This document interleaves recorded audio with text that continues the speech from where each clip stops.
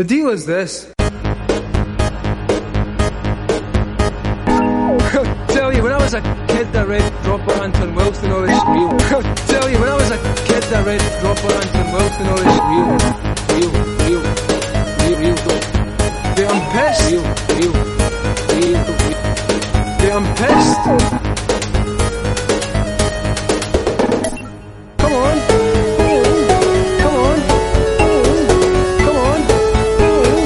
Why don't we? Come on. Why don't we?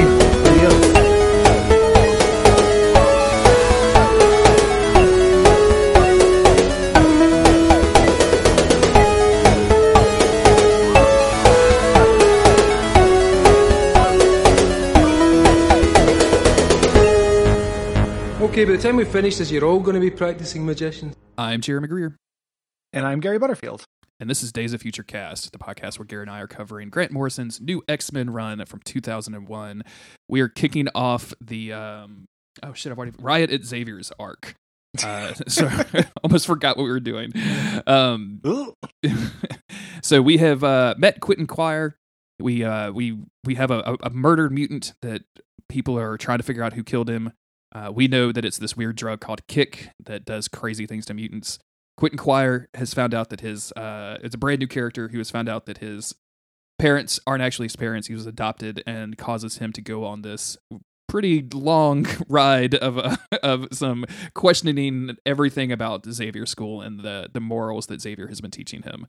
And we left off with the school getting ready for open day, where humans are going to come and be taught alongside mutants at Xavier's University, and Quentin on Kick getting a haircut inspired by an insane pop masterpiece, which is a depiction of mutants enslaving humans on the cover page of the Daily Bugle.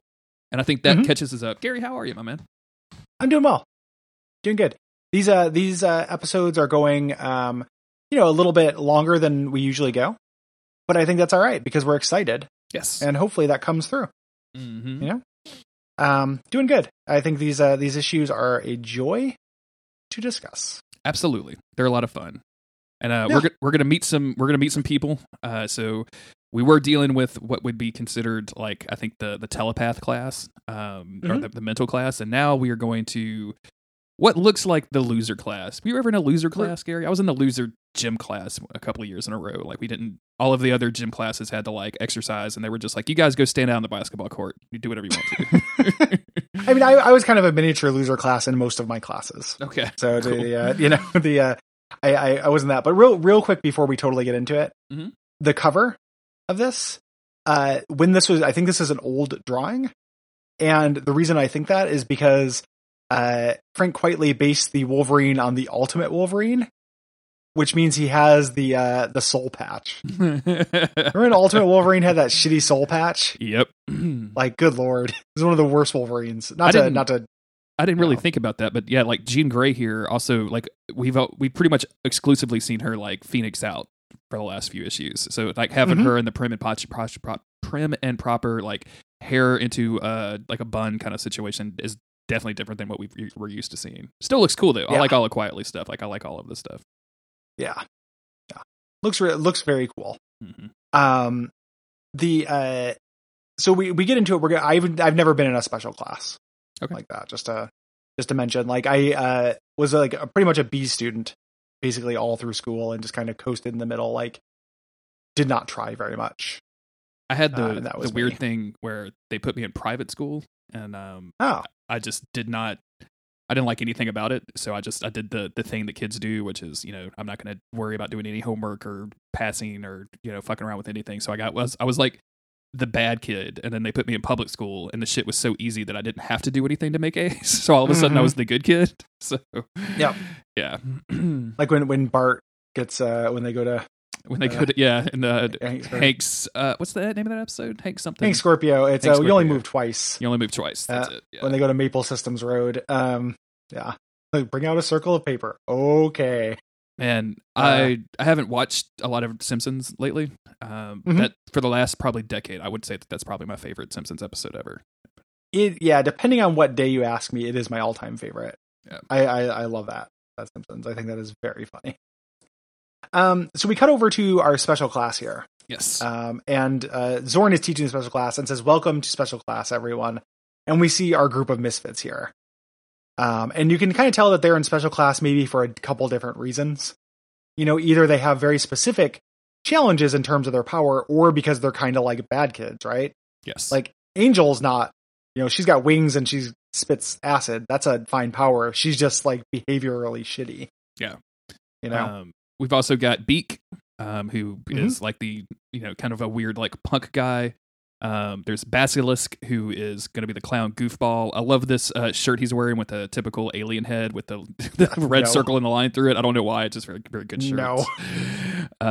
There's also Ernst and Martha and Dummy. Yep.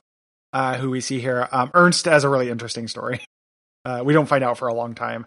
And Martha is using these anti-grav floats that Quentin Quire has invented for her, which allows her to be walked around like on a leash. Yes. Which is fucking incredible. Like, what a good image this is. I love it. So we go over to Zorn teaching, he's like, "I'm your teacher, but I also hope to learn from you." Mm-hmm. A Basilisk, like, I can learn you to count, sir. You forgot about No Girl. Just because she's completely conceptual doesn't mean you should ignore her. Which that's very funny to me. Very funny. Basilisk's sense of humor throughout this is very like goofy teenager and surreal, and I'm really here for it. It feels very real. He's like, I don't see her, but maybe she went ahead of us. Let's learn from each other and find the mystery of the world together. And they put a note on his back that says "Jackass," and all the kids are laughing behind his back. Again, feels very real. Yeah, and they're going to go out hiking. And the kids are wondering, well, like, why do we have to come out here and do all this hard work while everyone else sits around and watch Mind movies? And Beak is just like, because maybe special means garbage, Angel. So yeah, again, Beak, one of the best characters in this run as well. All these freaks and losers are halfway up the mountain, so no human has to throw up when they see us on open day. And Zorn's like, "I explained this before. We'll be back before open day, Beak." Christ. And Ernst is asking questions like, "Hey, is it true you're locked away? Martha says you were in jail." He explains like, "Oh, I was chained down in a dungeon. The X-Men saved me.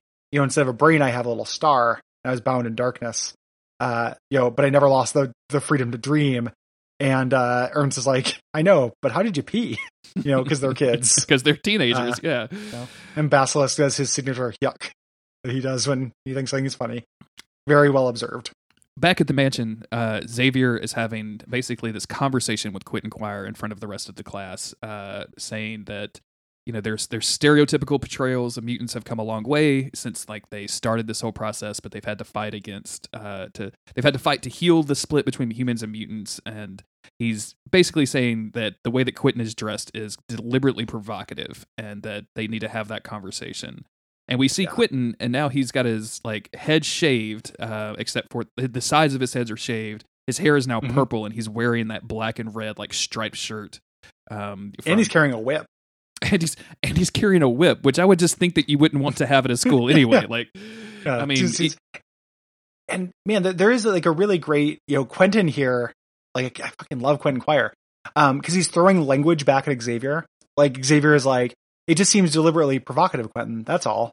And then he continues. He goes, "I want to use Open Day to make a strong confrontational statement about how far we've come since those days of persecution. That's all, Professor." Like, dismissing him. Like it is this like, dick measuring contest essentially. And then Xavier says, is continuing to talk. "Your look has that effect, Quentin. However, we try to be non-confrontational if we can. You've changed a lot." He's like, "Isn't change important? I've been studying your very first lecture, Caterpillars from Butterflies. I've just grown up a little bit, like just really pushing back. And here for the second time that we see all of these chances where Xavier has the opportunity to engage with Quentin Quire on his level, decides not to. He dismisses him, and we're all very proud of you. However, let's not do this. And this isn't why we actually stopped by. It's because of this."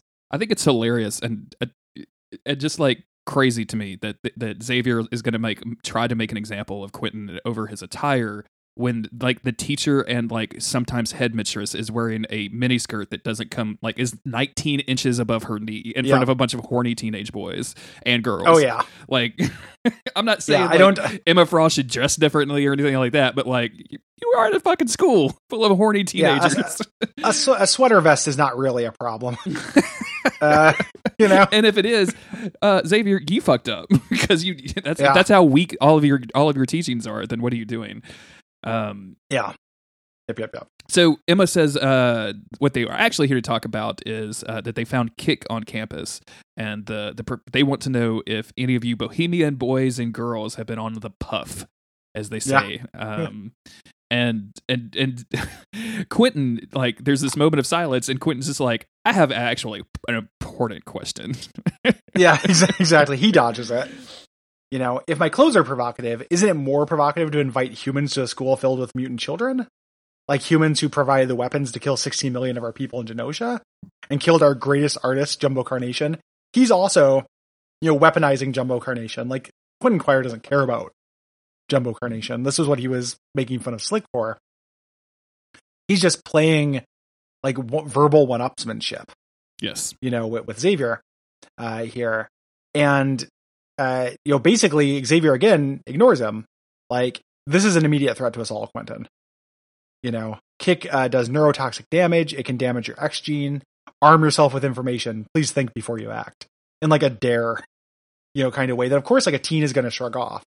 Of course. Like really good out of touch Xavier in these issues. I mean, you're saying that something is is a neurotoxic and is bad and could irreparably damage you. Every single teenager in this room just got excited to try it. Like, there's no question. Like every single kid in the room was like, "Well, I smoke marijuana. I'll do some Kick." Yeah, it sounds legit. Like I would like a neurotoxin, please. One neurotoxin, please. Yeah, very cool. Yes. And but this isn't ended here. Quentin continues to go on and saying like, my clothes are based on Jumbo Carnations, and like maybe you've heard about him. He was murdered in the streets last night, and now you're going to put his human murderers into our school. I'm going to have to live next to him. And at this point, like even the class is getting kind of tired of Quentin. They're like, please sit down. Jesus Christ, so much. That is also so real. Mm-hmm. For like being in a class and just being like, shut the fuck up. Shut up, my dude. We've been going on about this forever. We have a test to pass at the end of this. Jesus. Yeah. Xavier says, that's some bad logic. Just because some birds are black does not mean all birds are blackbirds. Like basically saying, just because some humans are murderers does not mean that all humans are murderers. And Quentin's like, I'm just testing. I'm the devil's advocate. You always encouraged us to dream. I just wonder what it would be like if one of us had a dream you didn't like. Which is and just super good. Like I love this so much. And like, I guess we probably need to mention like this is very. Like, I don't like people like this in real life. Like anybody on Twitter that's like, well, actually, have you thought about like, and anybody that plays devil's advocate is just wasting your fucking time. But I love this representation because it goes completely off the rails in this run. Like Quentin starts like trying to genuinely question things and then just falls into every fucking trap for these guys that's ever been made. And it's so fun to read. Yeah, me liking this does not mean that I think this is the morally correct. Like, I'm fairly clearly not a fascist. I feel like I don't know. I think that comes through. I just think it's a really well realized and very real feeling version of it. Yes, like I loved Breaking Bad, but that doesn't mean that I think Walter White is a good guy. I just think it's a really, really interesting and nuanced portrayal of someone turning into a bad guy. And this feels like the best like teenage bad guy I've seen. We go back to the dorm room, and Glob is like, how about the basketballs on this midget, guys? Everyone's been telling us about how you confronting Xavier, and he's just like, Xavier's just a bald guy, Radiant. Some birds are blackbirds. Just like, again, talking down to him. And they're all getting in the same uniform. Yeah. He's like, basically, we're a gang, we have to have the same clothes.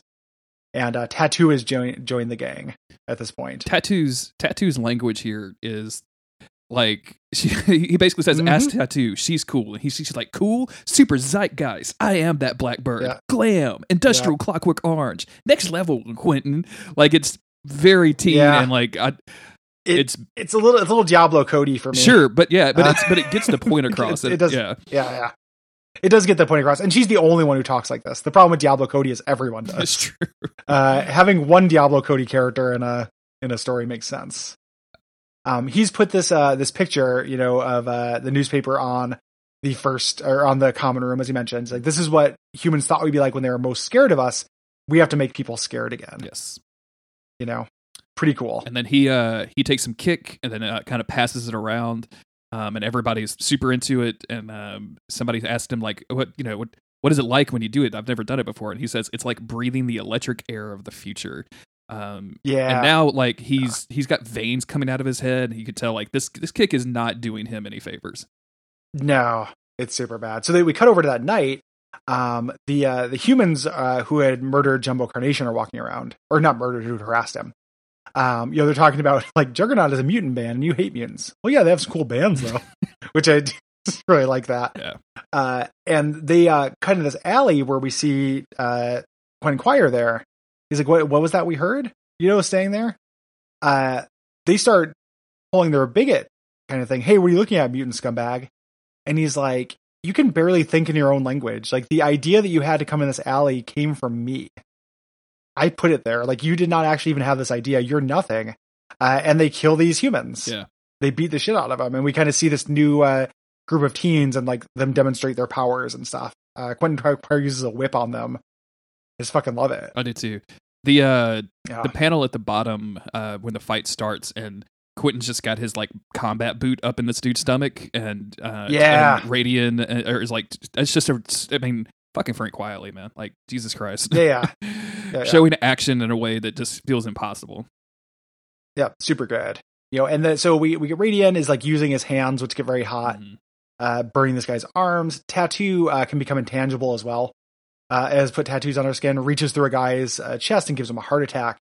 And Quentin Quire fries this guy's mind. Yeah. Radian's like, or Redneck is like, what did you do to this guy? And he's like, I carved my name across his memory. Yep. You know, Tattoo, who's a little bit more conventional, is turned on by this. And she's like, Quentin, me and you, do you want to go somewhere warm? Like, basically coming on to him. He's like, warm like hell. He is not interested in concerns of the flesh. We've avenged one mutant. We have 16 million to go. That's more than a 5-hour trip. Threatening to do more evil shit. And then spray paints like the Omega symbol with an X underneath it as kind of his, like, calling card for this stuff. I like that. I like that symbol a lot. We go the next day. Xavier is addressing presumably the entire school, talking about this issue, saying that the survivors reported odd clothing, striped shirts, and that even though everybody is tied up with this Jumbo Carnation thing, that they're not going to tolerate vigilante assaults, and that certain fashion items will no longer be welcome.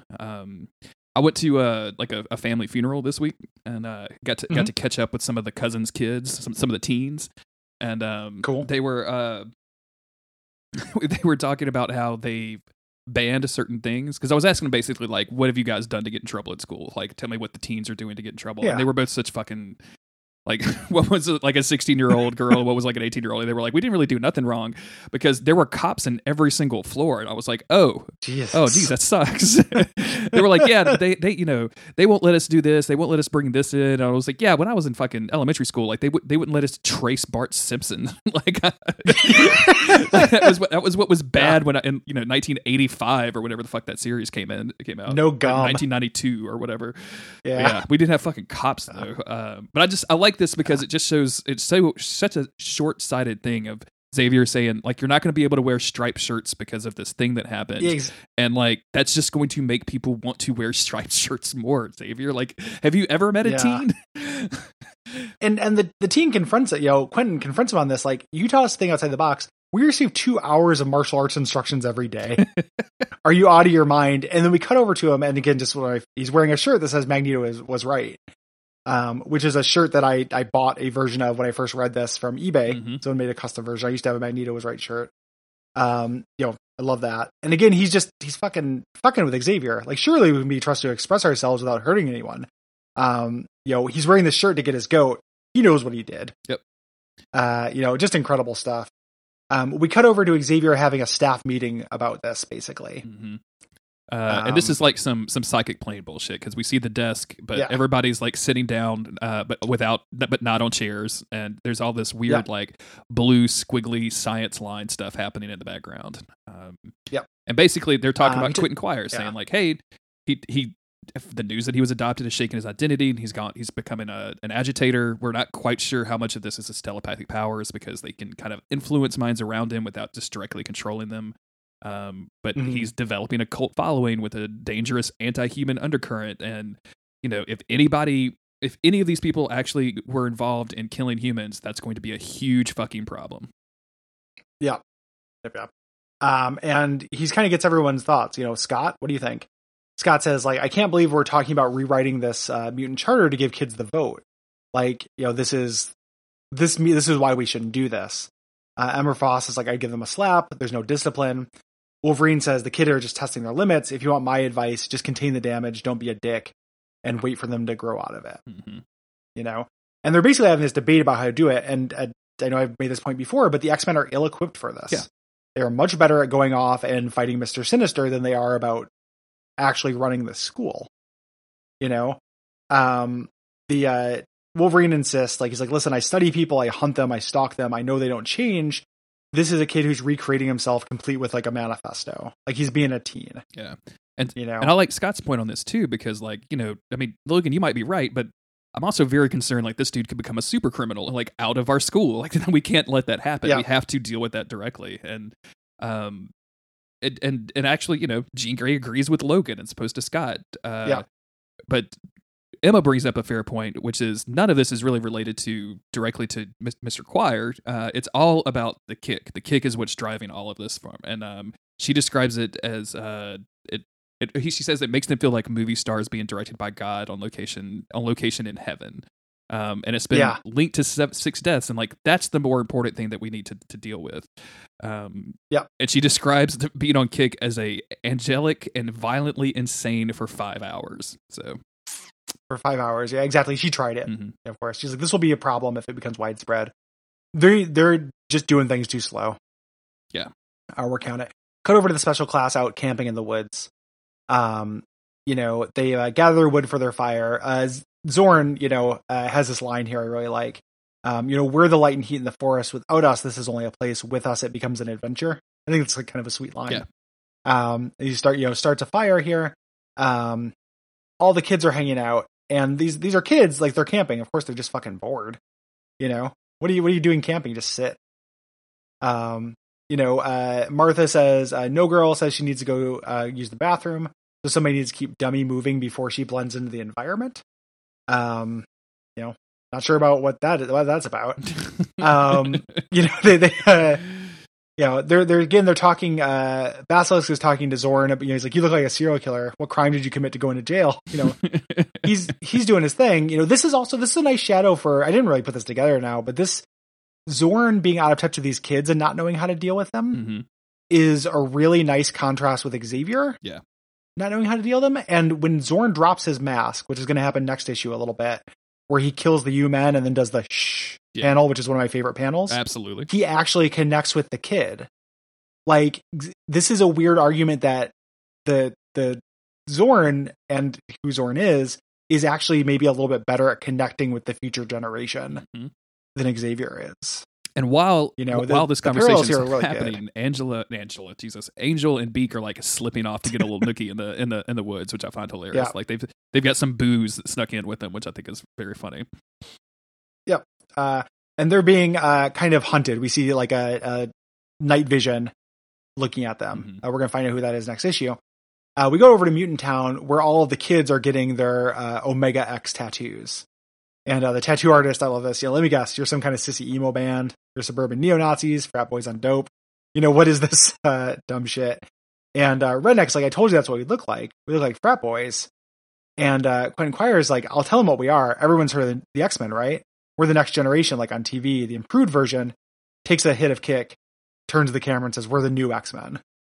And they look scary and fascist and angry. Yeah, and this is just great. Yeah. I love Like they all look scary panel. and fascist and super scary, but like the way that Glob Herman's eyes come out of that skull and just are like they're so far apart, like they look angry, but it also looks so fucking goofy, and I absolutely adore it. Yeah, what just an incredible panel. Yeah, oh yeah, really, really good. Super fucking exciting. Like I love this threat, and just reading it again and doing this close read, like it is just developing under Xavier's nose, and he just like fucking can't do it. He's failing on every level. Mm-hmm. These kids, it's so good. It's really interesting because we have been on record many times of saying that we love the teen stuff, and I think the reason that I have that in my head at all is because of this. It's because when you have teens going through actual teen problems exacerbated by weird drugs and the context of where they live, and the teachers just can't help them. And add in all of the weird superpowers, add in the drugs, like add in like all of this like insane pop art iconography or whatever you want to call it, and it just makes it fascinating and fun to read. Like, and again, for a long, long time now, I think from the very beginning of this podcast, you and I have been roasting Xavier, and in my head, I've been roasting Xavier for a long time, and seeing him be so bad at this is in such a like meaningful, earnest way. Like he genuinely thinks he's probably doing a good job with this, and it's just not. Oh yeah. And one of the things about Xavier is like he always thinks he's doing a good job. Yeah. You know, and in the last or 2 issues ago when he divorced Cassandra Nova, and she was like, "You don't get it," like. And that is a really good take on Professor Xavier's failings. You know, like it's better than than the Phoenix movie and stuff. Like it's just, this is a good version of it. Oh, absolutely. You know, like, yeah, you don't get it. Like you're trying, you're doing undeniably great things. Like you stop this hijacking, you know, you went, you started this corporation, like you're making a difference. But, the flag of ex-liberalism that you're waving does not account for everyone, and you need to stop pretending like it is. Yep.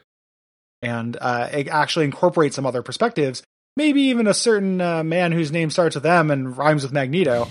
Some of these perspectives to actually have a good grip on their actual world. Yeah. And it's like it feels so realistic having teenagers respond to Magneto the supervillain with, well, maybe he was actually making some good points. Like maybe we don't want to do this. Like you're just telling me like all of this hippy dippy liberal shit that we can all be, in the world together when they're constantly killing us out on the streets with no consequences. And they would be rightfully angry about that, I think. And there's a lot more like subtle conversations to that. And at some point the metaphor for all this X-Men shit breaks down, but just on the surface, I think it works really, really well. Yeah. Very much so. Like the civility above everything is not, not as strong as you maybe think it is. Yeah. So that's real good shit. That's real good shit. That's this week's episode. We'll be back in a couple of days with more new X-Men and more Riot at Xavier's as shit continues to go crazy. In the meantime, if you want to support the podcast, patreon.com/monster. It's patreon.com/DuckFeedTV is the. I don't mind if people throw some Patreon dollars that way as well. That's all right. Yeah, well, I mean, it won't be supporting this podcast so much as, but yeah, DuckFeedTV is the place to go for all of that stuff. You can get episodes of this podcast early. There's a bunch of exclusive content. Gary and I reviewed some stuff that's in there, but there's tons and tons of exclusive content you can only get if you're a patron. You can get access to the Slack channel, so if you want to come and tell us how right we are about Riot at Xavier's, looking at you, Zach Hanlon, who said he did not like this arc. Wow. Calling him out. I like Zach. He also on Twitter was like, I've never finished The Witcher 3, but Nier 1 seems really good. And I was like, that's bait. Like it's not bait. He's just interacting with the world. Yeah. But as far as like a tweet that is designed for me to like respond that's really up there. Man. I had to put Zach's this dumbass Dishonored game down so that I could pick up another JRPG. I could pick up Trails of Cold Steel 3. Yes, like, well, it's not even a JRPG. It's Nier 1. Yeah. Horrible game. But I like Zach. Wow. Nier 1 is horrible. It's not horrible. I'm not going to. This is the reason I could not listen to the WAF on it. I knew that neither one of you would really be into it. But it's yeah.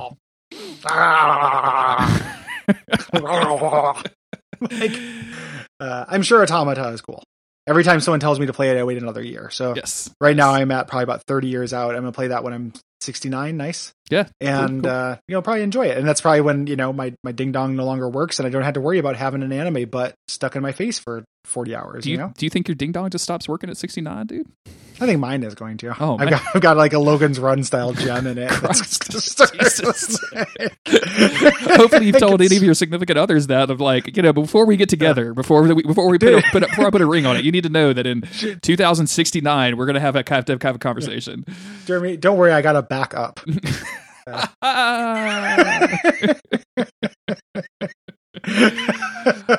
Thank you for listening to this podcast. Tell your friends about it. And Umbasa. Umbasa.